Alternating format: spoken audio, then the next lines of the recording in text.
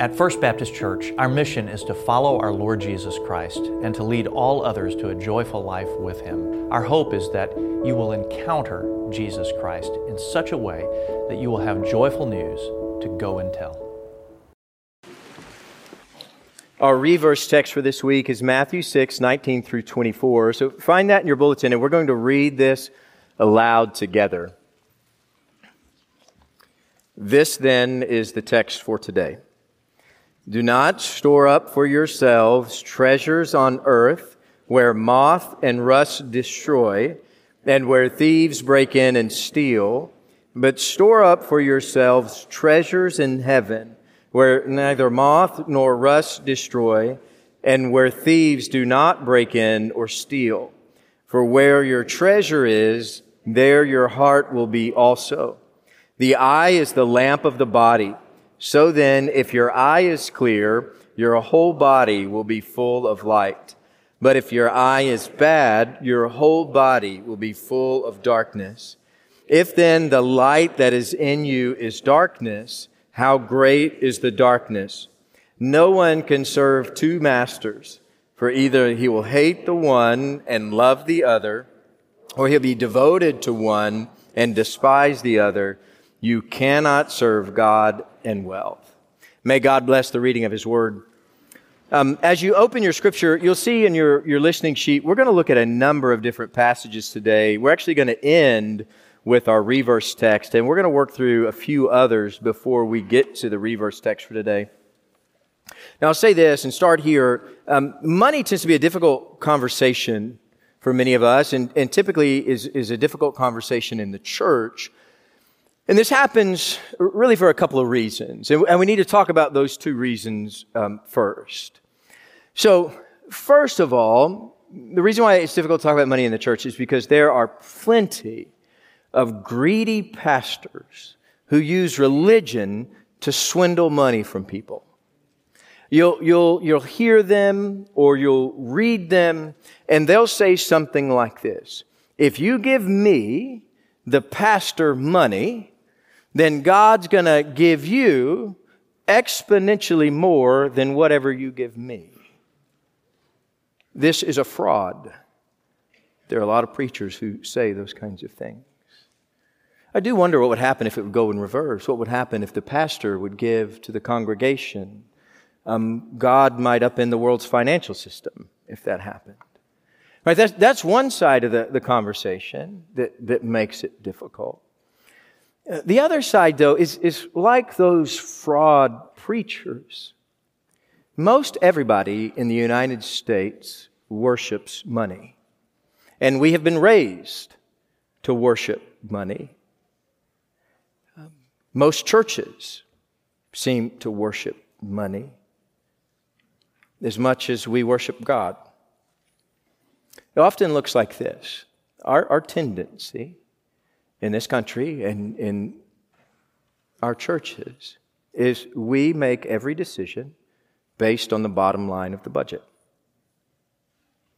Same thing, it happens at home, it happens in work. Decisions are a yes or no based on the dollar. That's the final consideration, and typically that's the only consideration. Is the dollar there or is the dollar not there? We worship money.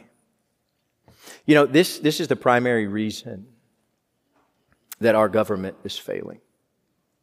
We as a country worship money. You know, this is the primary reason the medical establishment in this country is failing.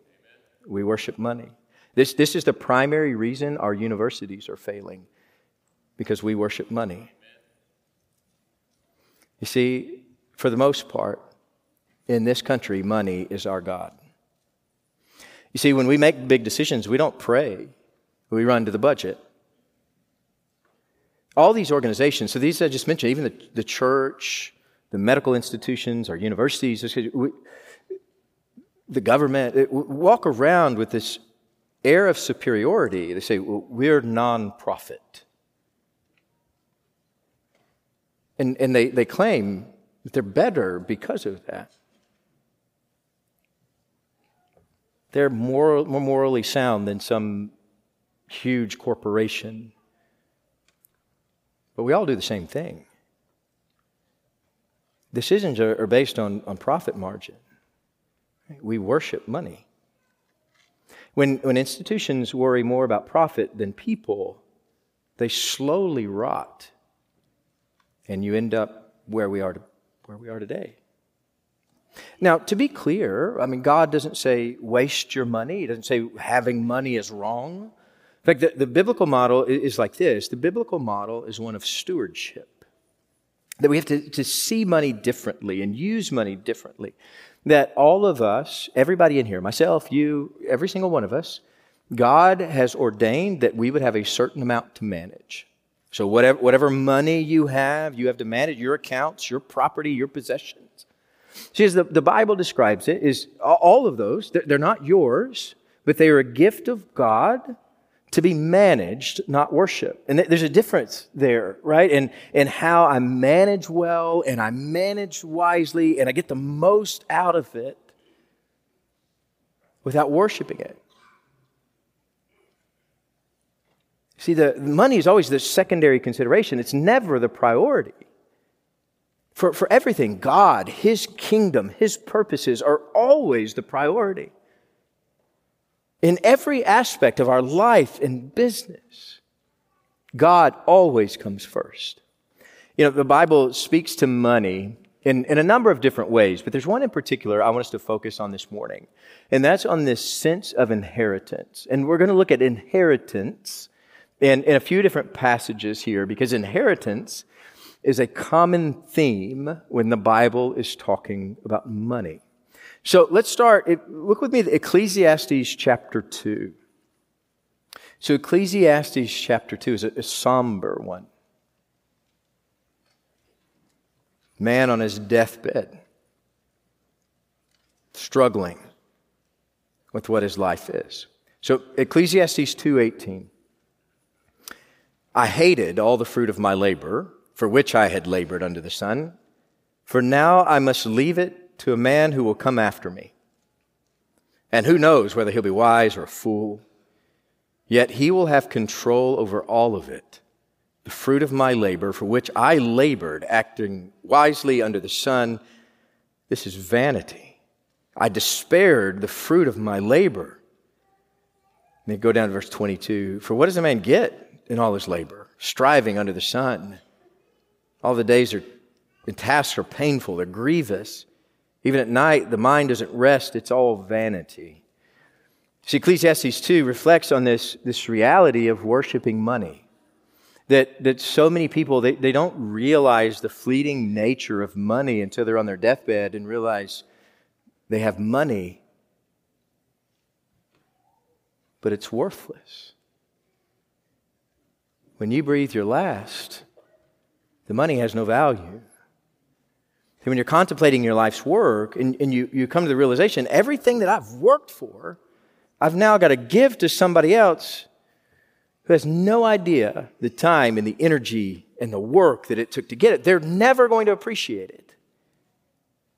You know, as the story goes, traditionally we understand Ecclesiastes as Solomon. And Solomon was likely the wealthiest man in the world at the time. So I worked hard for this, amassing this wealth. My heirs have no idea the energy and the sleepless nights it took to get to where we are today. They have no idea what I gave up to get this wealth. My heirs have no idea, and now they're entitled to all this wealth. They didn't earn it. They don't deserve it. And they're going to get it. And when you worship money, that is devastating. To leave it to somebody who doesn't appreciate it. You know, this is a painful truth for a hardworking person to swallow. So their whole lives amassing wealth. And then it just goes to somebody else. You see, when the bottom line, the profit, when that's the priority in your life or your business, you're always protecting the money. And at some point along the way, you're going to realize that the money is wildly unstable and absolutely worthless in heaven. Some of us get there sooner than others, but there's going to come a point where we realize it's not worth it. There's another story too. If you turn me to Luke 15. This is an inheritance story we know pretty well. It's the story of the prodigal son. The prodigal son, the younger son, he's worshiping money and he thinks, if I get more money now, I can enjoy it longer. He believes that his pleasure in life is directly related to how much money he has. And so he says, Dad, give me my inheritance now. And so he takes it and he squanders it on everything. He ends up sharing life with swine. And we usually focus on the good here. There's this beautiful part of the story where the son is repentant and he turns around and he runs home. And we get this beautiful picture. The father starts running out to meet him. The father runs out to grab his son that's been gone. And as they embrace, if you look over their shoulders, you see the older brother in the background just fuming. And he is angry because his little brother just wasted half their wealth. He looks at his dad and says, I've been here and I've served you. I've done everything I could for you. And this is how you repay me, by welcoming him home. See, the story, it's like Ecclesiastes. You see this unhealthy association of life and work and money. In that when you worship money, there will always come a point where money divides you. Because the more money you have, and money being a limited resource, you have to cut people out of your life to keep more money, right? And so the more people that you cut out of your life, the more that's available for you. And so you see this here, and it just begins to divide people. It leads to all kinds of family trials, terrible circumstances, father against son, brother against brother. And see, these brothers, both of these, in the prodigal son story, both of them have a terrible attitude. The younger is going to squander it his way as quickly as possible. And the older brother, he's going to do everything possible to make it look like he deserves that inheritance. But that's just not the case. That's not the way inheritance works. When you think about inheritance is always a gift. Anybody that inherits anything, it's the nature of the beast. They're not going to appreciate it. Not the time, energy, and effort that went into it. This is what Ecclesiastes is talking about. It's just the nature of the reality. They weren't there as you amassed it. They're never going to appreciate the wealth that you amassed. But the older brother is saying, well, I'm going to do my best to work really hard to make it look like I earned this inheritance. Or at the very least, if I didn't earn it, I earned it more than my little brother did. And I deserve it more than he did. Neither one of us deserved it. But if anybody deserves it, I deserve it. I deserve this inheritance, this sense of entitlement, right? That I deserve that which is given. So that older brother just keeps working and working and working and toiling his life away, saying, I'm going to make it look like I deserve this money. So then he could say, it's all mine.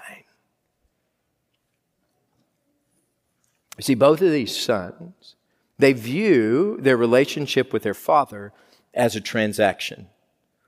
That's how so many people in our country view life and relationships. So they view people. People are either people that can give me money, or they're people that are going to drain me of money. And we deal with our relationships in this way, and we see people through the lens of the dollar. And so that's how both of these sons saw their father. They didn't see their father, they saw somebody who could give them dollars. Right? The younger son, he saw the money as the surefire path to pleasure. Not a relationship with his dad. He wanted a relationship with money. Same thing with the older son. He thought the money was his path to security, to position, to life. But the father wasn't worried about the money. In fact, look down with me. So Luke 15, starting 29, you get the sense of this. Luke 15:29. But the older son said to his father, "Look, for so many years I've been serving you and I've never neglected a command. And you've never even given me a young goat so that I might celebrate with my friends. But when the son of yours came, who's devoured your wealth with prostitutes, you killed the fattened calf for him." And the dad said, "Son, you've always been with me, and all that's mine is yours. But we had to celebrate and rejoice. For this brother of yours was dead and has begun to live, was lost and has been found." See, the father here is interested in the relationship. The sons only care about the money. And this is a beautiful picture of who our Heavenly Father is and how we view Him and how He views us. So I want you to turn to another scripture. It's not listed in your bulletin, but we read it earlier. Pastor Aaron read it earlier. 1 Timothy 6. So 1 Timothy 6, it talks about money throughout. We read that portion earlier in the service, but I want to read you a verse a little bit before that in verse 7. And it talks to this idea of how we view money versus how God views money. So look at 1 Timothy 6:7. "For we have brought nothing into this world, and so we can't take anything out of it either." So what happens as you come to know Jesus is that the Spirit of God comes in your life and begins to open your eyes to things. And a big piece of that is opening your eyes to the spiritual reality that's in front of you. So many people can really only see the physical, the tangible, right? That which we can touch. And we think that's the be-all and end-all. And it would actually make sense for you to worship money in that temporal world if that's all there was. But when the Spirit of God comes in your life and opens your eyes, so there's so much more to this world. There's a spiritual reality in a spiritual realm, even here and now. But then beyond that, you can look up past the heavens into the heaven and know that there's this grand spiritual reality that is far greater than anything in this temporal world. And God begins to show you your priorities in a new way. That earthly inheritance is problematic. Earthly inheritance is going to decay, deplete, divide. All of our earthly inheritance will eventually look like that old Spurs hat. But a heavenly inheritance is forever. It's interesting, Romans 8 helps us see this clearly. That the heavenly inheritance begins and ends in the person of Jesus Christ. So as you work all the way through Romans 8, you see it begins, "Therefore there's now no condemnation for those who are in Christ Jesus." If you know Jesus, there is an inheritance in heaven that is grand. And as you work down through there, you see in Romans 8, it says Jesus is the rightful heir to the kingdom of God.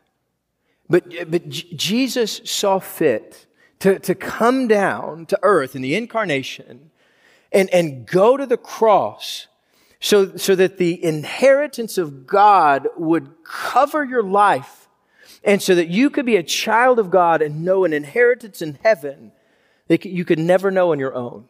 That only comes by and through the cross of Jesus Christ. And it's interesting here, in Romans 8 points us in this direction. You don't deserve any of this. But Jesus said, "It is so. You child of God, come and receive the inheritance of heaven."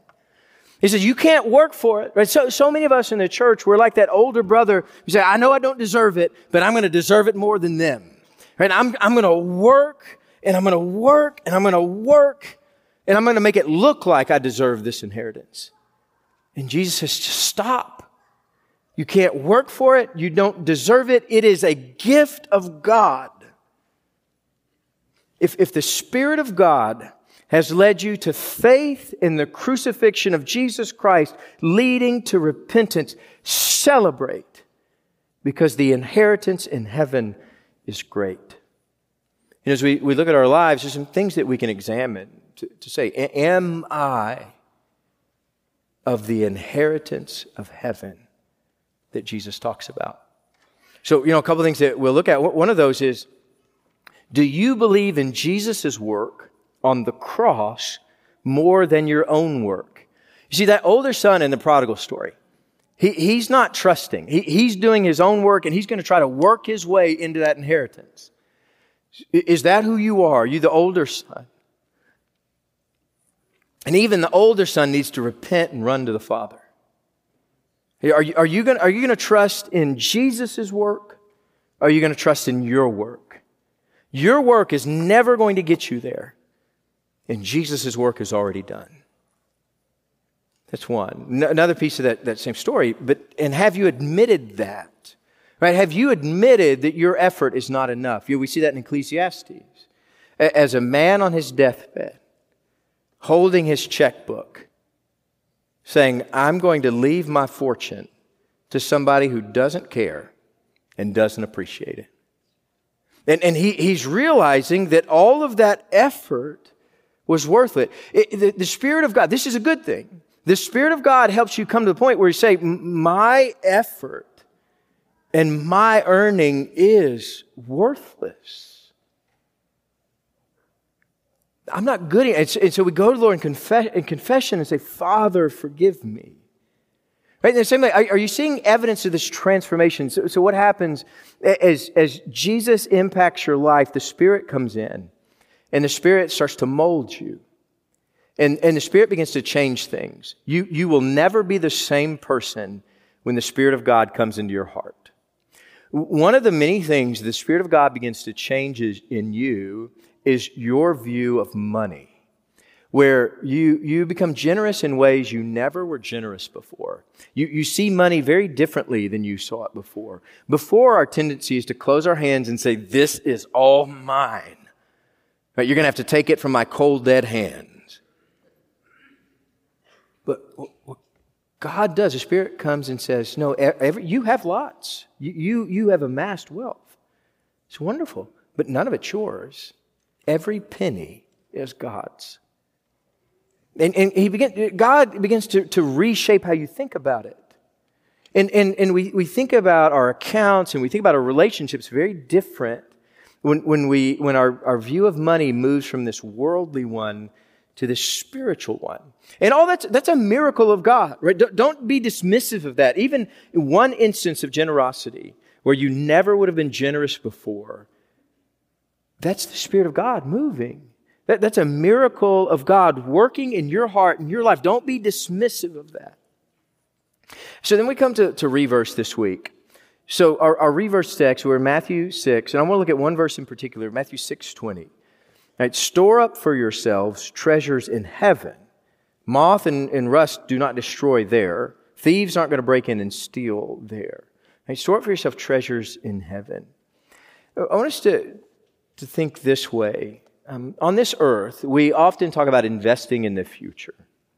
And when we're talking about investing in the future, we're talking about from this worldly perspective, we often think about it in terms of investing for retirement, and investing for our grandkids. And so when that's our line of thinking, we typically have those conversations revolve around things like dividends or cash flow or PE ratio, those kinds of things. Jesus here says, think differently. That's what it means to store up treasures on earth. What does it look like to store up treasures in heaven? And there's some different things that can be, but I want us to focus in here. Right? Investing in a heavenly way is something very different. It's not us. Sometimes we think about this is, what if God let me take all my money to heaven? So I've amassed all this, and God makes a one-time exception. And God lets me take all my money into heaven. You know, at some point, all those businesses that you've invested in will be broke and out of business. Every currency will dwindle to nothing. You say, well, God, well, let me bring the gold in. Jesus says, look under your feet. The streets here are made of gold. So we have to think differently. What does he mean when he talks about this heavenly inheritance? And it always comes back to this. It always comes back to being obedient to the Father. And I want you to think about what that looks like to be obedient to the Father. Jesus tells us the two commandments, right? Love the Lord your God with all your heart, mind, soul, and strength. So it's to focus there. I'm going to focus on God and not focus on money. Then he also says, love your neighbor as yourself. And so I'm going to focus there. I'm going to invest in these relationships. A big portion of a heavenly inheritance are found right here in investing in relationships. Investing in your relationship with God. Right? So invest time, energy, effort, money here with your relationship with God. And then invest in your relationships with the people that God's brought into your life. Who has God brought into your life? Your family, your friends, your church. Whoever God brings into your life, invest in them. Invest in people. And there will be wonderful returns in the days ahead. And so let us be a repentant people, turning over our worship of wealth to the cross of Jesus Christ. Let's pray together.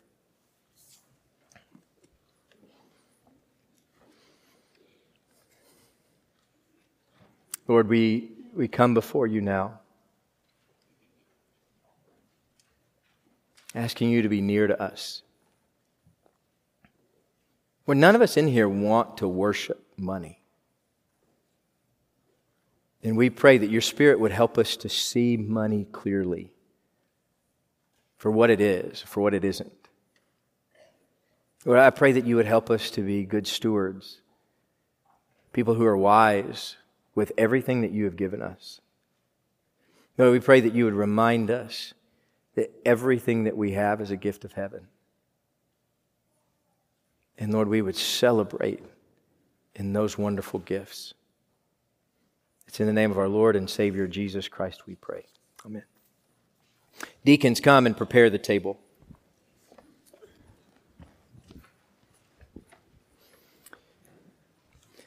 So now as we come to the supper, there's something important that we always do before we take of the supper. Paul encourages this in 1 Corinthians when it comes to the supper table, that before we take of this, we need to consider our hearts, where we've been, what we've done.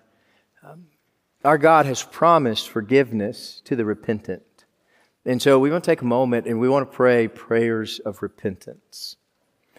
This morning, maybe we want to focus those in on all the ways each of us have worshiped wealth, where times we've made decisions based on money rather than discernment, or times where we've put the dollar ahead of our relationship with the Lord. Maybe we need to spend some time in repentance over those things as individuals and then as a church, right? Where the church as a whole, we've done the same kinds of things, trusting our pocketbooks rather than our Lord. And so let's prepare our hearts in that way. Let's start in repentance. We'll have a few moments of silent repentance, and then I'll close us in prayer as the deacons serve. So let us pray.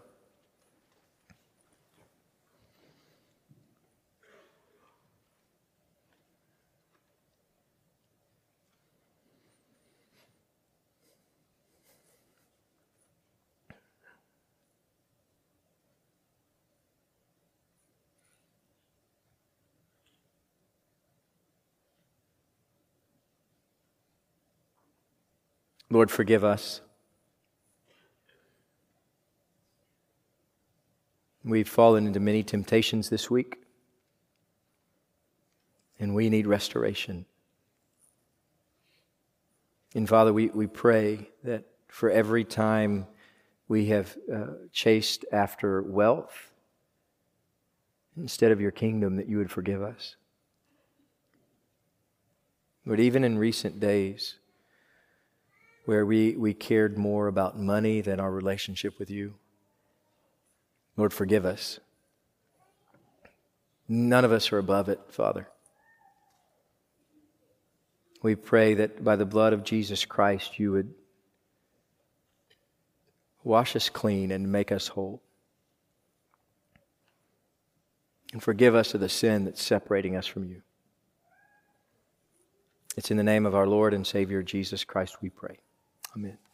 Deacons, come and serve.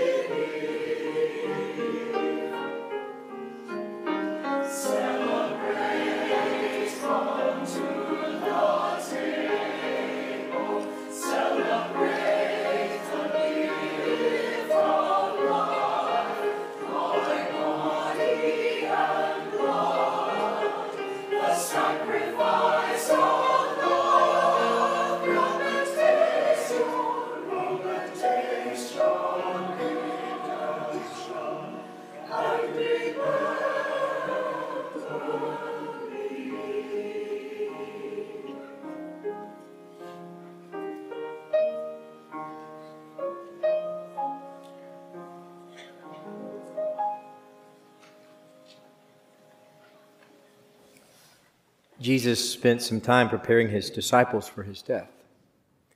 And as he's preparing them for his death, he said, there's something important here that you need to remember. It's the key to your inheritance.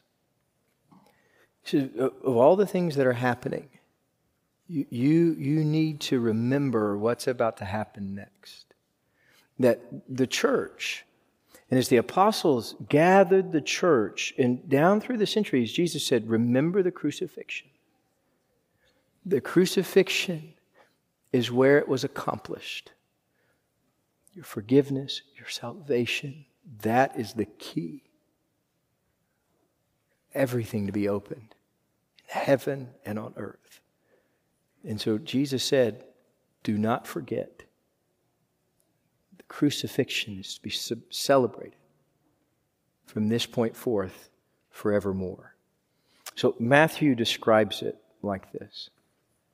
While they were eating, Jesus took some bread and he blessed it and he broke it and he gave it to his disciples and said, take and eat. This is my body.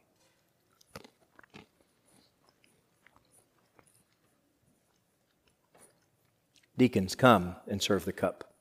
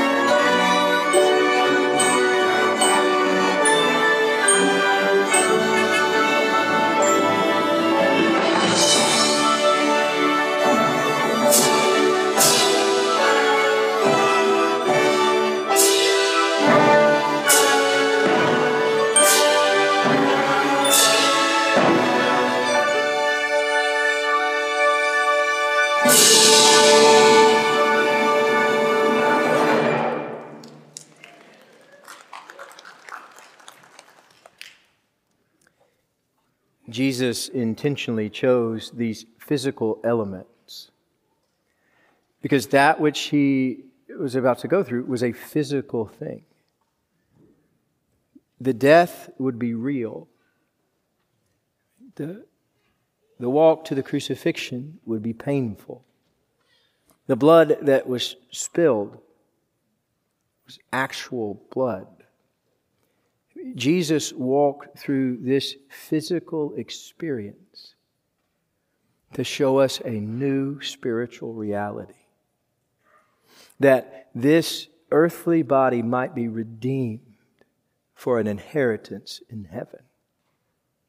That only comes by the death of the incarnate. So this physical reality will be noted in physical elements. The bread and then the cup. So he continues at their supper. And he had taken a cup and he gave thanks. And he gave it to him. And this is what Jesus said. Drink from it, all of you. For this is my blood of the covenant. It's poured out for many for the forgiveness of your sins. Let us pray. Lord, thank you for this gift.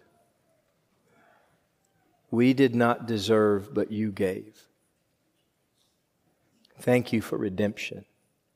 Thank you for salvation. Thank you for being real for us. It's in the name of our risen Savior we pray. Amen.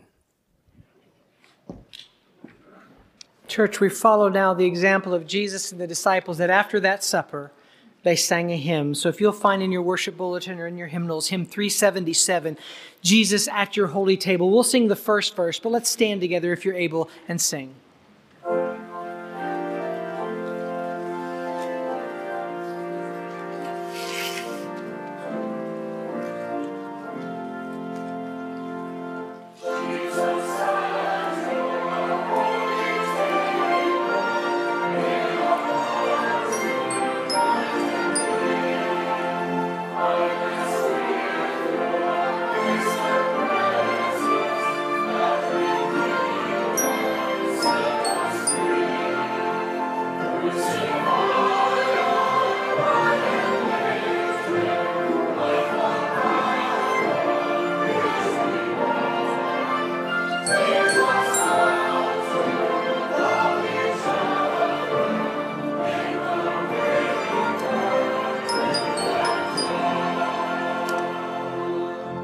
Just a moment, please be seated.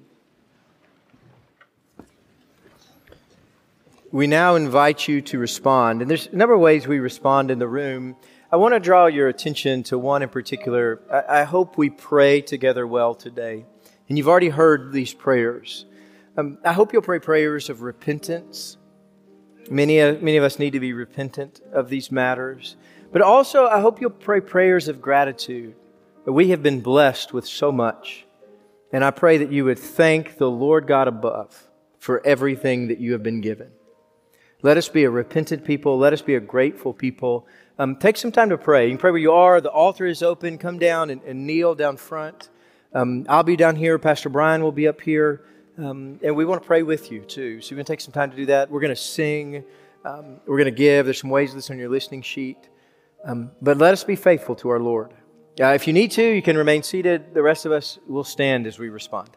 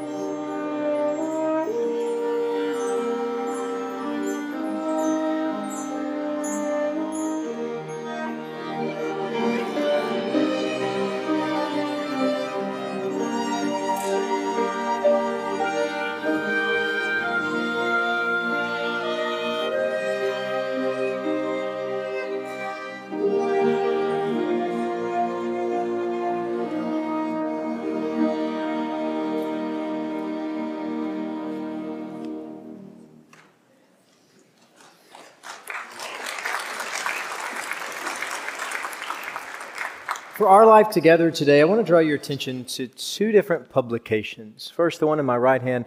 This is Highlights. You've heard me talk about this. We can't get everything we're doing in our worship bulletin, and so we try to get everything in the next few weeks in this publication here called Highlights.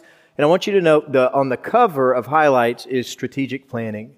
That is this week, Friday night or Saturday morning. This is always a wonderful experience in the life of our church. We do it every year. And we ask you to come to one of those two sessions. You don't come to both. They'll be very similar, so you can come on Friday night at 6 or Saturday morning at 9.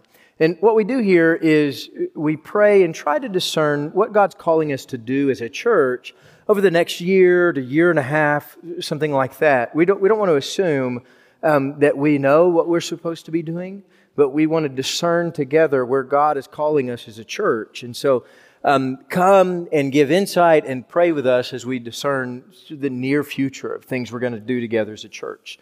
So Friday night or Saturday morning. I also want you to be aware of this publication right here. Every few months we put out this little magazine called Legacy. And it's stories of our church and the history of our church, and they're always amazing, well-written, and stuff you would want to know. So let me give you a little bit of insight in this new one that came out today, talking about our second missionary pastor, his stories. You may have also heard recently our carillon, our bells are ringing again. They hadn't been ringing for years. We recently got those fixed. It's the story of our carillon. Also, you may not know the story of the Wolfson House, the historic home that's in our parking lot. There's the story of the Wolfson House and the man who built it, and other stories, right? So they're all in here, and you get to read more about our history and the life of our church and who we are. And so make sure before you leave today, we want you to have both of these. You can find them at the Ask Me booths if you haven't already got them. But we want you fully integrated in the life of this body, and these are great places to begin in that. Thank you.